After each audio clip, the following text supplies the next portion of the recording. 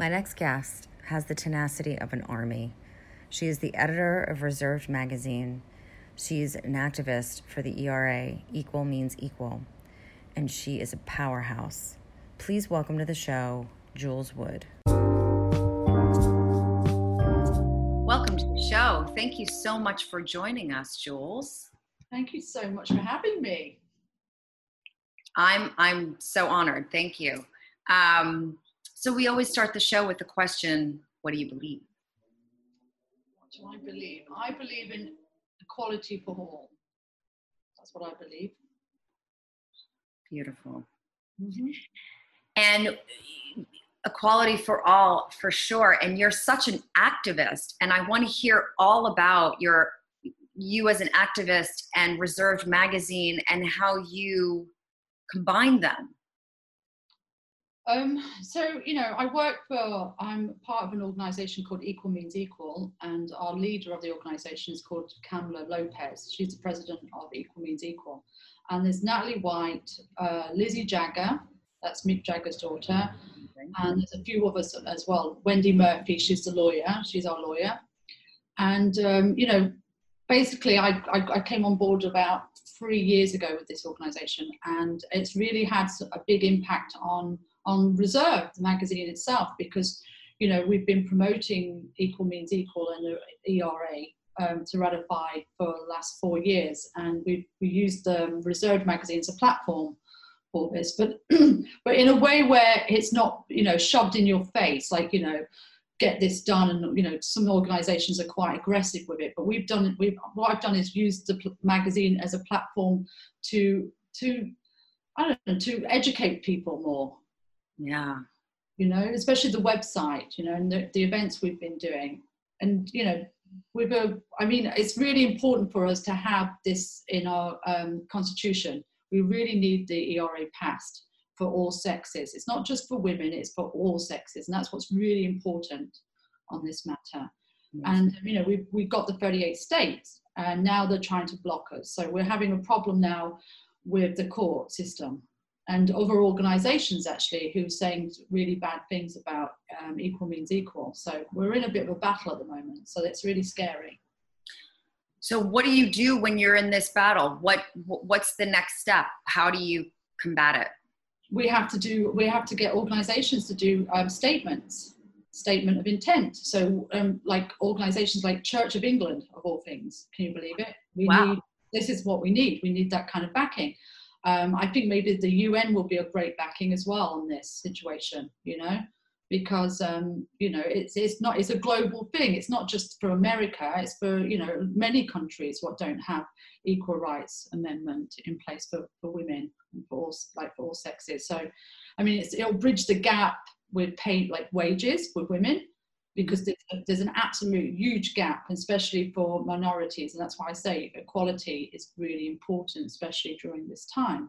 Absolutely. And it's like, I've gone through this myself with my upbringing, because, I was brought up as a gypsy, a Roma, a traveller. So my background comes from that background. My grandparents, my great-great-grandparents, generations and generations. And, we had a lot of racism in the UK, I was brought up with that as a child. So, it's something what's disgusting, and I think that something has to change. And if we can get this amendment in place, it might help a little bit, or it might help a lot. I don't know, but it's definitely it's something we have to think about during this time. Absolutely. In terms of your upbringing, was there a breaking point for you that you realized that you had to be an activist? At what point in your youth did you say there's something really wrong here? Around the age 17, because I left school at 10 years old, and I went to many different schools before that, because I traveled around England. And I remember as a child, but we didn't have electricity. I didn't have any water. We'd have to ask farms for water to wash and bathe in. We didn't have bathrooms like everyone else. And there was a point when I was like, what? I need to have an education. So at 16, I was working in a biscuit factory, and a friend's father was a teacher, and he said to us, he said, girls, you really need to get an education. You've got to get out of it. You can't work in a factory the rest of your lives. And I was like, you know what? He's right. It's like, I want more. And with education, it comes power, because with the education, you educate people about your background, and you get people to understand where you're from. And, I mean, it's very not, I mean, it's not really mentioned here in America. It's not really a thing here. And it's not, because there's bigger things going on in America. What's bigger than, my background, if you understand what I'm saying. But I just think it's really important to educate people about where you're from. And, everyone has got experiences, and everyone's had experiences with some kind of racism, you know what I mean? Yeah. It doesn't matter. It comes in all forms and sizes. And basically, it's like if you've been brought up with that all your life as a child, and then you come to another country, and then you see it on a different level, it really does shock. It's a shocking thing, because I've lived all over the world. I've lived in Asia, Japan. Yes. And I've seen a form of racism in Japan as well. In the 90s, I was living there in the 90s, in my 20s. And because there wasn't many Westerners in Japan then, so we were very unique, but there was a lot of prejudice against us being there as well. So, and that had nothing to do with with the color of your skin or anything. It was just, that was a fact, because you weren't Japanese. And the same with England, because if I was classified as a gypsy, so we had a lot of problems with the police all the time as a kid, asking to be moved along, because we lived in caravans and we all were in a pack, like a group. So everyone would stay in a group, like families. So there were cousins and aunties and things like that, because a lot of them did field work. So my family, they were field workers. They worked in fields, they picked fruit. It was all seasonal. And then my father then was a trainee. He trained himself to be a mechanic. So then he started doing mechanic. I mean, it was like working class family, basically, but it was even lower than a working class because of our background. And, we lived in a caravan. So people saw us as a threat. And, I remember, 11 years old, pulling up at a restaurant, example, and it says, no dogs allowed, no gypsies. So we weren't allowed to go into that restaurant. And something just happened recently with Tyson Fury, the boxer. He's like the king of the gypsies. That's his nickname. He just recently tried to go to a restaurant in England, in the UK. This is just recent. And he was refused because he was a gypsy. Unbelievable. And it was on Good Morning Britain, but he didn't want to speak about it because he didn't feel comfortable, because he didn't want to put the people who work in the restaurant, he didn't want them to get fired. So he was being very considerate, because it wasn't them, it's from the management or from the owners. So he didn't want to speak about it on TV, and they were trying to make him talk about it. But it's still, it's still going on now. And now, and then this now here in America, it's just absolutely disgusting. It is disgusting. What did you learn about your human experience? Because when you say education, it's really educating people on your story, right? It's everyone's story, and yours is so powerful. What did you learn about yourself? Acceptance. To accept who I was and to accept where I came from. And that was really hard, especially at college, because I still got discriminated at college, and they tried to make me stay on an extra year because I missed so much education, but my reading and writing and skills weren't up to the same level as the other students. And I refused to do it. I said, no, I'm going to graduate the same as those other students who was in my class, and I'm going to apply to university. I'm not going to be pulled back because of something, what you feel that I don't have the skills, or you feel that I'm not competent to go to university. So I just refused, and I applied to universities, and I got into Westminster University. So I left at the same time. But, I don't take no. And I think that's what people have to start thinking about. when someone's negative to you or someone tries to pull you down, and you know, I always say yes to everything as well, because I think it's really important. You have to, you can build yourself up, and you can do things what you would never think that you could do. But it's just having that confidence, and it's like it took me a long time to get that confidence. I'm going to be honest with you, because I was in tears all the time. It was like everyone was always trying to pull me down, and because of my background, or because who I was, or because I lived in a caravan, and it's like, it's wrong, because it's like, you know, you can't do that to individuals, because everyone is intellectual in their own way. Yes. And I think that, you know, you can't treat people like that. And I think, you know, I think things are going to change really quite soon. Absolutely. I believe they are as well. And what is your story is, you're such an inspiration, and what you said just hit me right in the heart when you said, you know, acceptance and building your confidence. And that's something that, you know, I struggled with as well when I was younger. You know, you because you're different, Mm-hmm. you know, and you feel odd, or odd man out, odd woman out, or not like everyone else, that's actually a strength. Yeah, Actually, exactly. that's actually something that should be celebrated.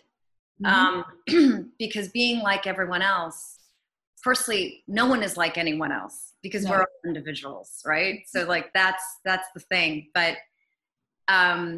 growing up and feeling like you're different is something that needs to be celebrated. And how do we do that?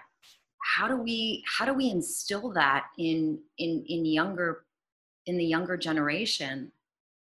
Again, education, the way they've been brought up. It's like, it's their parents, you know, and being a little bit more worldly as well. I think it's important. I think if you know, if a child has got an opportunity to go away for a term to a different country, give your child that opportunity. Let them see how other people live in different countries, you know.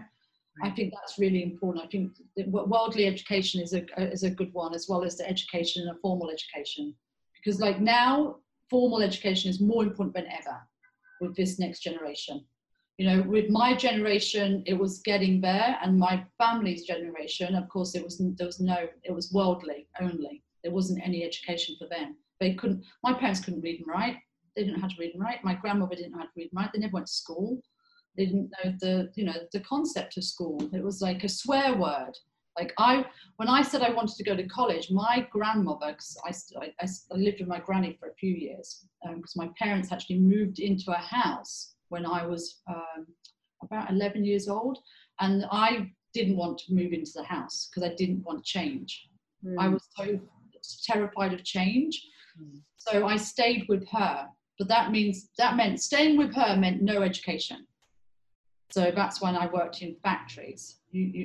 From a very young age, I started working at the age of 13.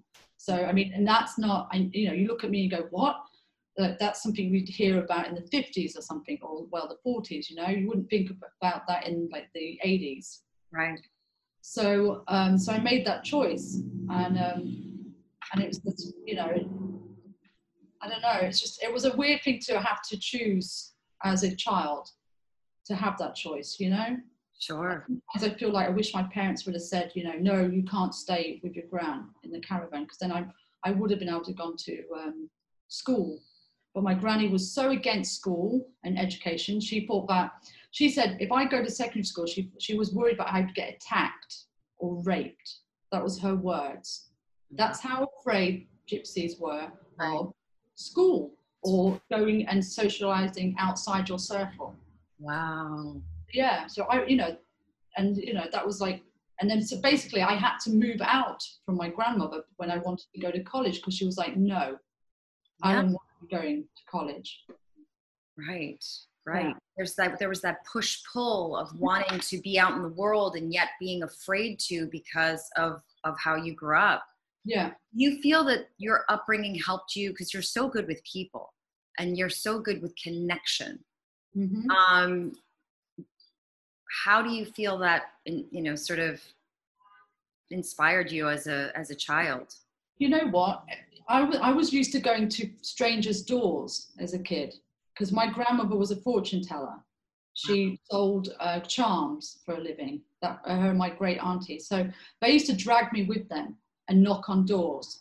So I had that connection. I was always meeting strangers with them, you know, and they did bring us into the house and make us a cup of tea. And it's like, and I was always interacting with people from a very young age. I mean, you know, in a safe environment because I'm with my grandmother and it's like with my aunties, great aunties. And so I think that helped me, you know, not be too shy. Yeah, you're not shy. You could talk to anyone. Yeah. And I think that helped me with the connections and with, you know, with basically traveling the world and not being frightened by anyone, you know, like just, you know, like I said, I can talk to anyone, and you're right, I can talk to anyone. I can, and I have a knack for doing the connection thing because I think, you know, people feel at ease speaking to me, and I feel like I make people feel at ease, and especially with celebrities, and it's just something, I don't know, I think it's just the way I've been brought up and the way I've interacted with people all my life as a kid, comes from that, you know. Amazing. That's a superpower. Yeah, well, you know, my granny was a fortune teller, but there was some powers there. For sure. Yeah. You feel like you have a little bit of a. Yeah, I feel it sometimes. Yeah. I feel like I have, you know, a little bit of it. I'm a good judge of character. Right. I can feel someone out, you know, but maybe that's because of my background as well, because, you know, there's a trust thing maybe as well. But you know, like I said, it's you have to take people at face value at first, and then, you know, because you can never judge anyone by face value. So it's like you take them by face value, and then you get to know people. You know, it's like you can't be, you know, put your arms up and say no. Like I said, that's why I always say yes to a lot of things, because I think you've got to be open to everyone and everything around you. And I think that's what helps having the magazine as a platform, because I think that helps a lot of other people as well and have a voice. Yeah, for sure. And you put it out there, and you do it so beautifully and succinctly.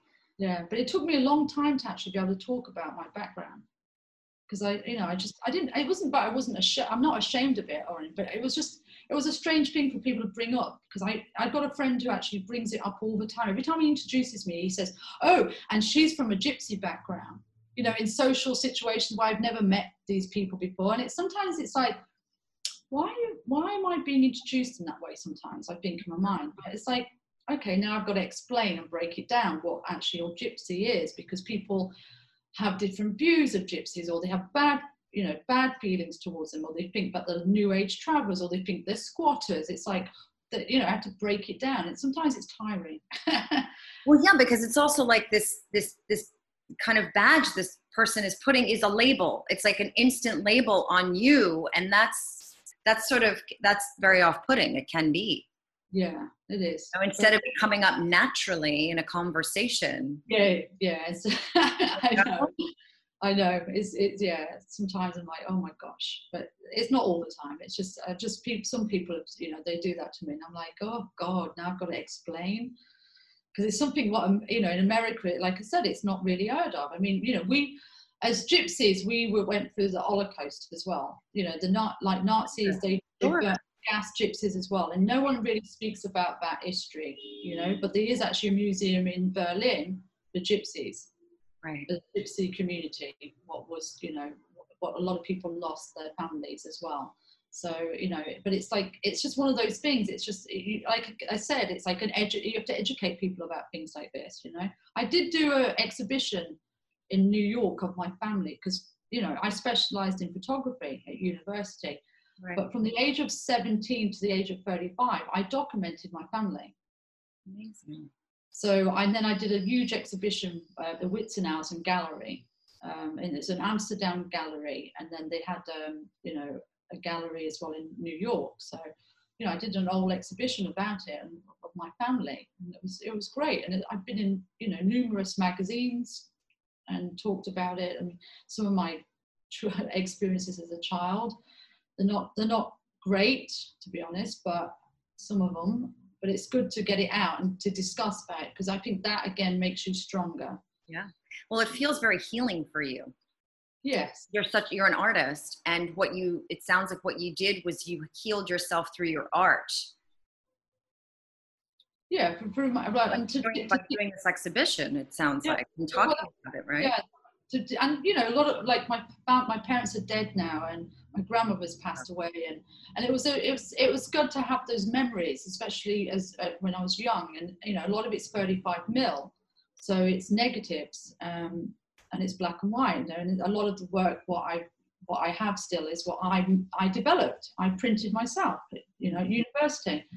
So it's a lot of special memories, and you know, I think one day I'll make a book of it. You know, yeah. I was just about to say, does it live anywhere online? But no, it doesn't. No, but I have all the work, I have all the pictures, and I think it'll be a really beautiful book one day to as a remembrance to my family. You know, and because they've made me who I am. My mother and father. It's like, you know, I owe them a lot. You know, at the end of the day, they brought me into this world as well, and I'm you know, I don't think I wouldn't change anything. I'm going to be honest with you. I'm proud, and I'm glad from where I'm from. Yes, and I'm glad that I've had that experience of life. Absolutely, absolutely. Yeah. It is who you are, and that's beautiful. And you have a story to tell, and that's your strength, and that's one of your superpowers. You have many. Oh, thank you. So what do you think in terms of what's next? I mean, you know, here we are at this time in unprecedented time in history. What are you feeling in terms of what's next for us? I mean, we're going through so much with the pandemic and civil unrest and civil rights. Mm-hmm. What do you feel? You know what? I feel like it's going to be a big shift. I feel like in the next couple of years, a lot of things are going to change in America. I'm hoping that some of the constitution will change as well, because I think certain things need to be rewritten in history, because I feel like, and I'm sure a lot of people have got the same feeling. I think that, you know, some things are really old, and that's the problem. But that's what I think there's going to be a big change. I think there's a new generation what's stepping up. I mean, Mariah Parker, she's a politician. She's 28 years old. Amazing. In Athens, Georgia. Yeah. So there's all these young people coming out now, and I think the government and I just feel like there's going to be a big shift for sure. I think it's time. It certainly is time. Yeah, people have had enough, and I think and you know, and because of the pandemic, I think magazines and the way we do things now is going to change as well. I think already creatively everything is changing. What do you think about the fashion business in terms of this shift? Well, you know what? I think a lot of things are going to be done online. I don't think we're going to have that kind of contact anymore for a long time. Especially with fashion shows, they're all going virtual. There's one coming on tomorrow on her Instagram. She's actually doing it on her Instagram. It's Sophia Noobs. She's an Italian designer, amazing woman. I had a chat with her on Reserved, and she was diagnosed with breast cancer a year ago, and she's been going through chemo and anyway, amazing woman. I said she was superwoman actually, because she actually completed her collection during this time while going through hardcore chemo. Wow. Yeah, and she's actually launching it virtually on Instagram tomorrow. So people, like, you know, everyone is doing things in their own way now, and I think that's the most. I think that's because of the pandemic as well, because of the coronavirus. Everyone's had to realize, like, everyone's had to think about how to do things differently than what you used to be able to do, and everyone's been a bit more creative. It's like, you know, I would have never been in front of a camera before. or doing live chats on Instagram, because I'm always behind the camera. I'm never in front. So I was like, it took me a long time. I don't know how you feel about it, but it's a bizarre thing, especially when you're not used to it. So that came out of that for me. It's like, oh my God, I've turned into this, like, you know, I don't know, like you're like the face of Reserved, you know. You are now, you really are. That's really so, you know, basically. And it was quite scary at the beginning, and I was, you know, and because of when I went to university, I found out I was severely dyslexic. So that was a problem with the reading and writing, because my sister had the same schooling as me, and her spelling, her writing, her reading is perfect, like more than perfect. She could actually be a lawyer. She'd have gone straight through. She's got 3 kids, and she's happily married, and, you know, she's in England? Yeah, she's in England. But she's super, super smart, you know. And then it was like me who goes to university and finds out I'm severely dyslexic. And I'm like, oh my God, what else? So I have problems pronouncing names. I have problems reading. I'm going to be honest with you, I really do. If I'm not familiar with a word or a sound, I have an absolute nightmare with it. And I've lost lots of opportunities because of this in my life. You know, growing up, like photojournalist, I tried to change to a photojournalist course, but it was like, no. So for me to do those live chats is sometimes I have like a bit of a nervous breakdown before, because it's like, I cannot pronounce that person's name. So I'm like, I'll call them. So I figure ways out around it, you know. Sometimes I don't pronounce it right, but basically I'll call them and say, okay, how do you pronounce your name?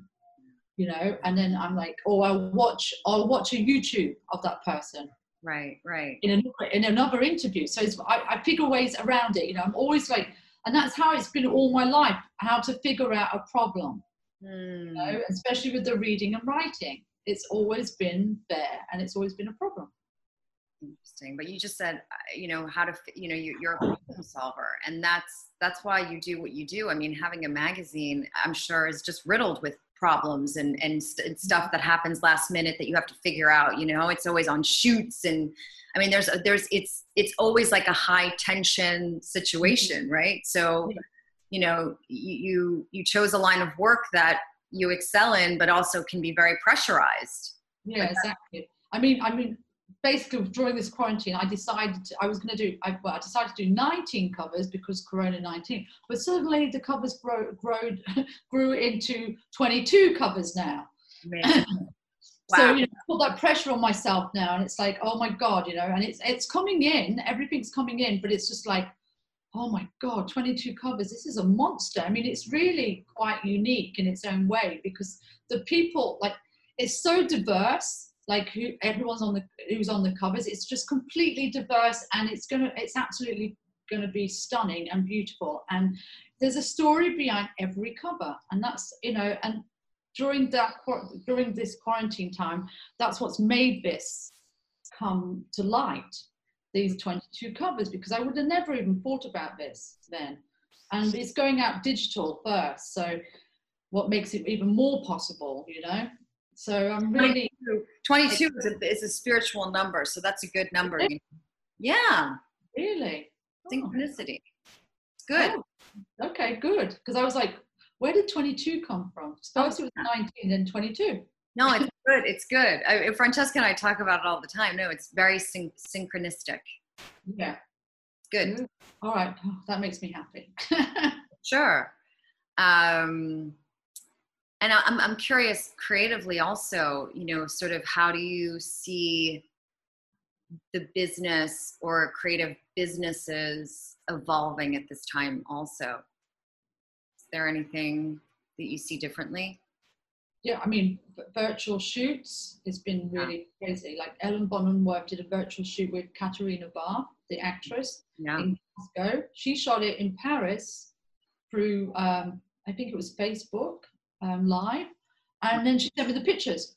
I mean, wow, like unbelievable. So that's changed. That's actually changed the way of shooting, for sure. So that's something I've actually seen really noticeable at this present stage of what's going on. And she's not the only photographer. Al Burst did the same with Josephine Bon. She's a singer, French singer, amazing. She was on one of our live chats. But so he did a virtual shoot as well. And then I'm seeing more like more animation, you know, shoots like moving covers on Instagram. And I think that's really clever as well. And because of, again, that everyone's thinking like, how can we make this work and how can we be creative during this time? Because we can't be on set, we can't see people.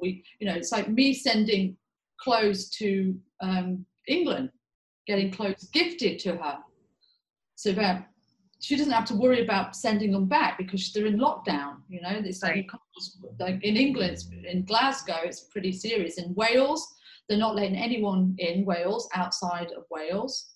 Right. You're not allowed. They're closed. And this is in England. This is Great Britain, but the border is closed. They're just turning them all back because they don't want them on the beaches, you know, and that. So it is really strict. And I just love the way that everyone has been pulling together and coming up with more creative ideas to deal with this now. And I think this is a wonderful way as well of you know, it's a new thing, and I think it's probably going to continue for sure. I think so too. I don't think we're not even close to being out of the woods. No, I saw something in the New York Times yesterday saying that the EU is not going to let America. Yeah. And that's like exactly. It's shocking because they haven't been following the guidelines. Exactly. I know. And today, was it yesterday in Los Angeles? It spiked up to 7,000 more cases. Really? Yeah. Corona. That's really, well, we are deemed a country that hasn't dealt with this virus properly. Yeah. No. And, you know, until we figure out a better way, we're not going to be allowed to travel, which is pretty surprising that other countries do not want American dollars because they certainly need it. Yeah, I know. But yeah, we are dangerous to other countries. I mean, it's crazy. The whole thing is crazy. I mean, it's like, you know, America's acting like a third world country at the moment.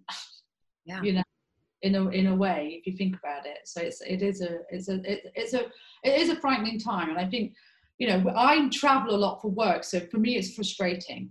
Yes. Because it's like I can't travel, and I can't even come to New York because then I have to be quarantined, and then it's like, you know, then I have to get a hotel, and it's like I can't stay where I usually stay. It's like so it's like everything's really difficult, and nothing's open. You know, my agency is not open, so right. You know, that's why this is a time to get reserved and start getting this ERA situation sorted out and getting it passed. Absolutely. And work on all of these things, and, you know, to help with what's going on now as well. Absolutely. Well, you're doing it. You're making it happen, and we're grateful for it. Thank you, Jules. You're a powerhouse. Thank you for having me on. So much for being on.